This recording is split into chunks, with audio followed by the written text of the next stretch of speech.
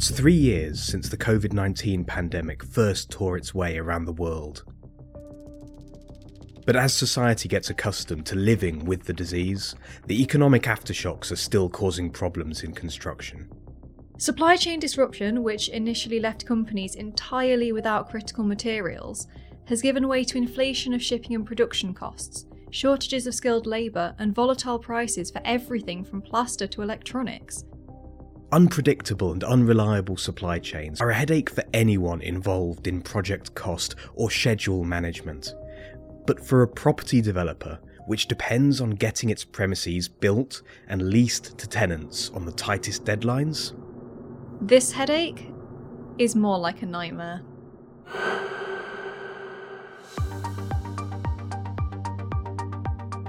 This is an Engineering Matters Short. I'm Alex Conacher. And I'm Jane Sophia.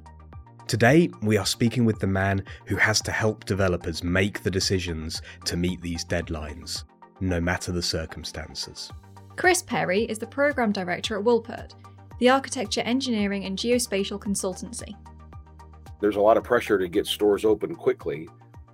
To get stores open quickly, you need to be able to design and permit a project quickly, but also build it quickly. All of that wrapped around, how do we make the project cost effective?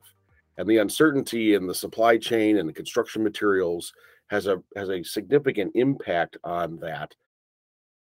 Since training as a civil engineer, Chris has worked at Woolpert for 35 years. He quickly found out that there are lots of types of civil engineering and made an effort to get exposed to as many as he could.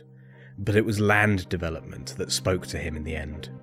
But even after 35 years, every project brings new considerations, and what's right for one is not right for another. We have certain projects where the clients are continuing to push forward based upon the pricing of today, and we have quite a few projects that actually get stalled just so that they can wait and see what's going to happen with the construction pricing. Sometimes caution is the wise approach, and especially during the pandemic, a lot of things were put on hold. A lot of developers were cautious about moving forward. Once we were through, the first year or so of the pandemic, people started to realize that we do need to continue moving forward with projects. But the supply chain issues are still a very real problem. Certain materials have started to come back down in price, others are still a big problem. We have a situation where we're trying to open a project and all we need is a simple electrical piece, and their suppliers are saying it's 52 weeks to get that electrical piece. This project is ready to open for business. They can't wait 52 weeks to get one simple part. But that's an example of what's happening in the supply chain. One way to mitigate this is value engineering for flexibility, making sure there are options built into the design to help give the team a way out if these problems come up during construction.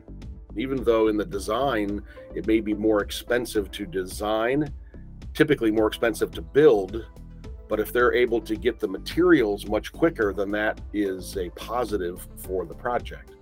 Chris says that in uncertain times, this is a conversation that's happening all day, every day, with the projects he works on. One of the big challenges a property developer faces is weighing up the merits of one site versus another. Which site will cost less to develop? And it is a balancing act. How much resource is it worth putting into determining the best site, compared to pushing ahead with the project despite unknowns? On this, Chris's advice is clear. I like to use the term smarter earlier. Let's learn as much as we can about the project earlier in the project, which will ultimately save time and money and potentially making some errors throughout the project. This covers two main areas. The first is site investigation. Research into a piece of property, research into the land to understand what you are able to build on the land from an approvals and an entitlement perspective, which includes zoning codes, it includes researching utilities, it includes permitting and approvals, understanding that process. And understanding the land itself, the geotechnical characteristics, which defines the parameters of any project to the accuracy needed for full construction. From experience, Chris and his team will investigate the biggest budgetary risks at this early stage. If we can investigate those items earlier, Then we can let the client know whether this is a good project to proceed forward with based upon their pro formas, or whether or not maybe they need to evaluate other properties. Chris also values a design tool called SiteOps, which links the design model to current unit prices from suppliers as the designer works. This is having a huge impact on overall costs. One of the values of using a tool like this, and this comes into the being smarter earlier, is that what used to take our designers, let's say, weeks to do, they can now do it in days. Or what used to take them days to design a project, now that can be done in hours. This is also informing developers about the effects of decisions earlier in the process. We've linked to more information in the show notes.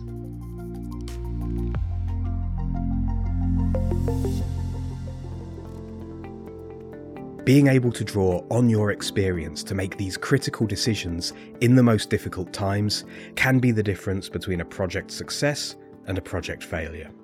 To be able to perform at this level, engineers have to take the opportunity to learn everything they can at every stage of their careers.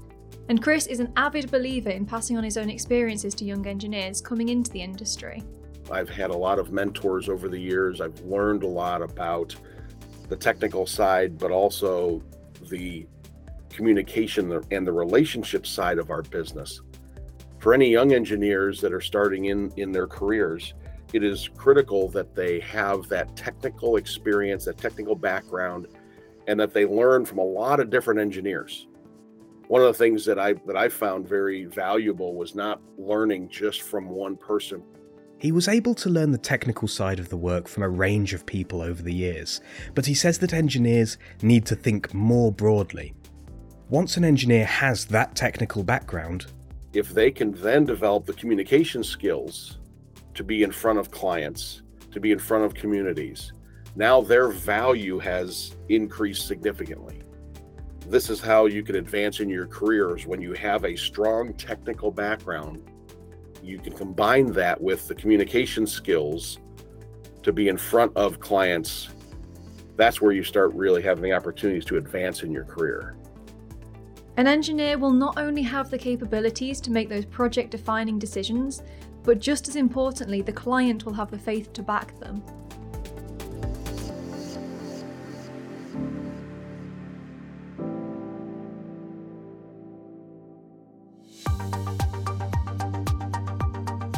Engineering Matters is a production of Reby Media. This episode was written and hosted by me, Alex Conacher. My co-host was Jane Sophia. Sound engineering by Ross McPherson. Series supervision by John Young. And our own cool head in a crisis is Rory Harris. Special thanks to our episode partner Woolput. For more information from Chris about managing these difficult market conditions, listeners can find his contact details and some useful links in the show notes.